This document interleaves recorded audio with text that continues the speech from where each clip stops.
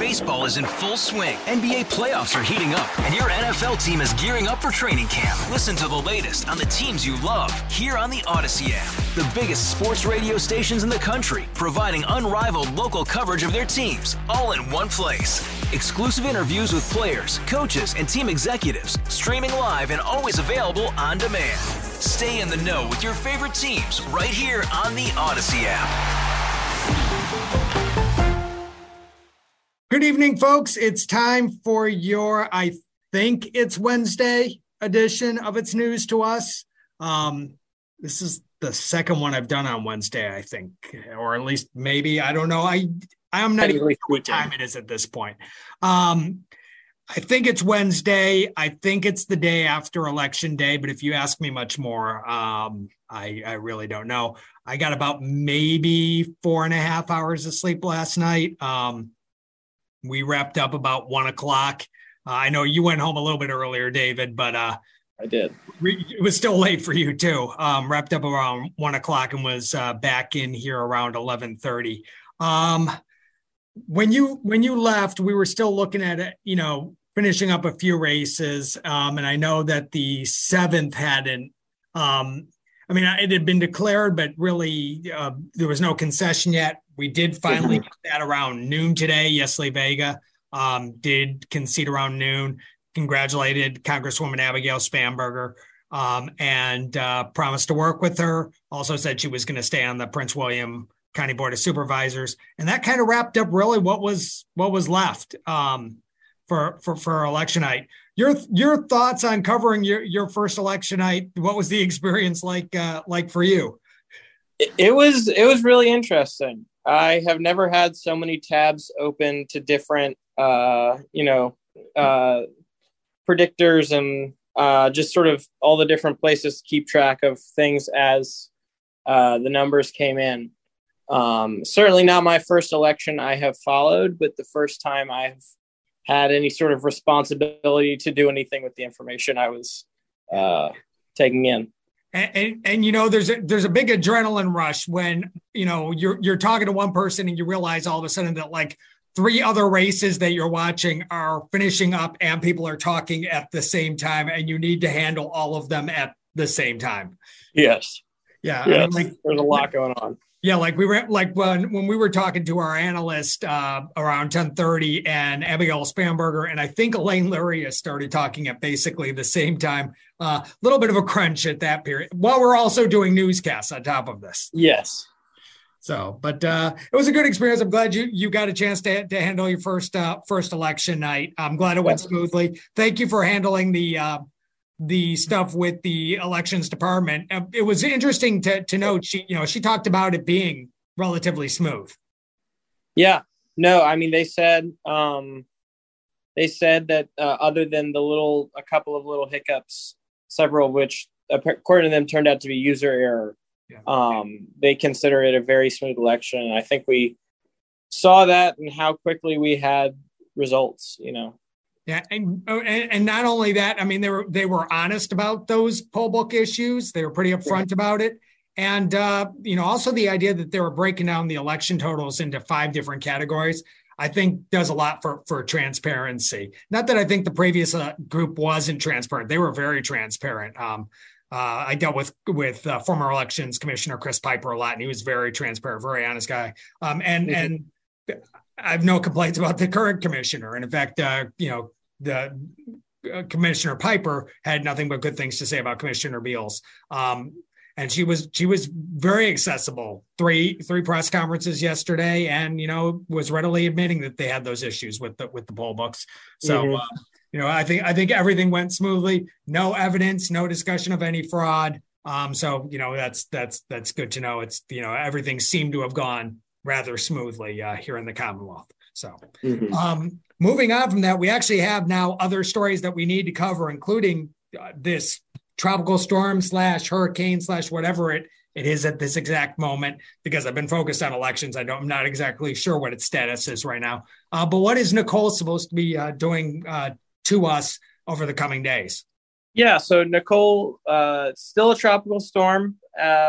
When I was watching the weather a couple minutes ago, they said it's It was at that point 4 miles per hour short of being considered a hurricane. So a powerful tropical storm. It's off the coast of Florida right now, sort of in that Gulf Coast area.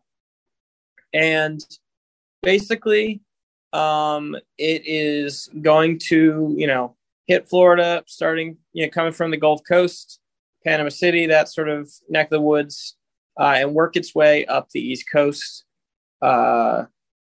through a lot of southern states. And similar to what we saw with Ian, by the time it gets to us, we're just expected to get, for the most part, a lot of rain. It's going to start getting cloudy on Thursday, maybe some scattered rainstorms Thursday night. But really, by the time everyone's up and heading to work tomorrow, or not tomorrow, heading to work on Friday, it's going to be raining pretty heavily. That's going to continue throughout the day. And then heading into Friday evening, there's some potential for some severe activity, but Central Virginia has been rated with a 1 out of 5 risk rating for severe weather. And then farther south, like along the North Carolina border, it's 2 out of 5. So Virginia's not expected to get too much, just a lot of rain. And then something that has been, I'm not running it, but something that I have been wondering about in all this is how it was going to affect the Richmond Marathon, which is on Saturday morning.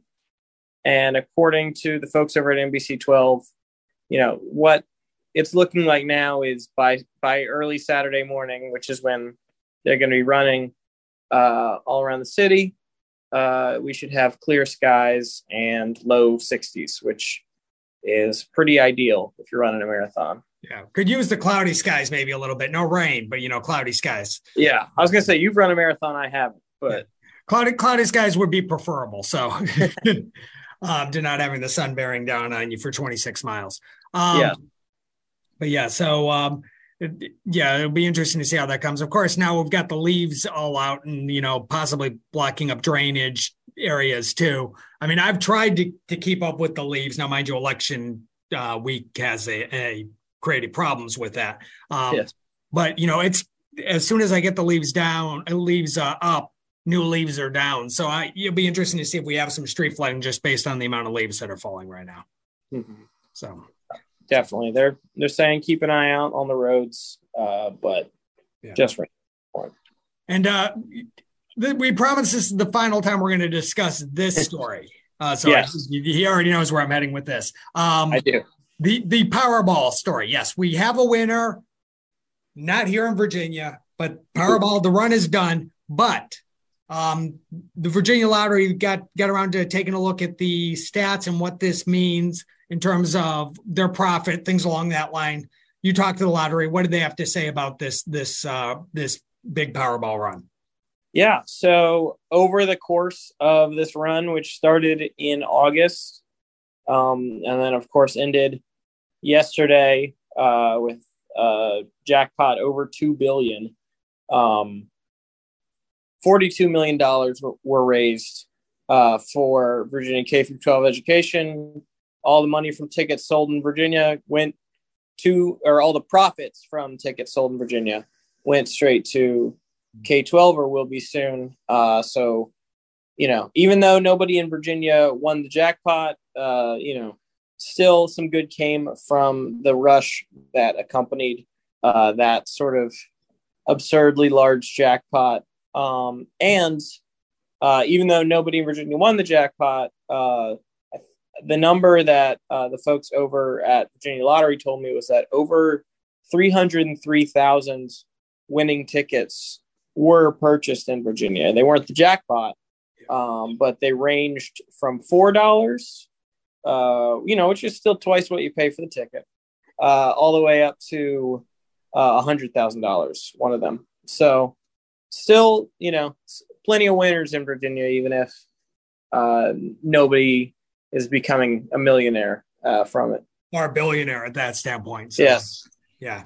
I think actually somewhere during the run, someone won $1 million too, but don't quote me on that. I want to say like a week or so ago, there may have been $1 million winner at some standpoint, but I'm not gonna right now in the middle of the podcast go back and take a look at all the emails we received from the lottery over the last month and a half to 2 months. So, but yeah, so big money for education. Final story we're covering for you, and this is good for Richmond property owners. Now, I don't know how many of our listeners are Richmond property owners, but Mayor LeVar Stoney is proposing a 5-cent rebate on the real estate tax rate, and the check will come, if approved, sometime in early 2023. It's the equivalent of moving the tax rate from $1.20 per $100 assessed value to $1.15 for this year only. He's not going with the permanent tax cut because it would have impacts on debt capacity and on services down the line. So he's just going with the rebate for now. It would come out of surplus money that they have right now. And it's interesting to note, Henrico earlier this year did a 2-cent rebate and a 2-cent permanent cut. Chesterfield did a 3-cent permanent cut. So Richmond getting in the game as well and offering a little bit of help while people are seeing their assessments rise and rise. I know my assessment went up. Mine wasn't horribly bad. This is, mind you, now back in the last January. Maybe I shouldn't, speak about this right now. I don't know what it's going to be in 3 months when I get the assessment in January of 23. So, hopefully not too bad.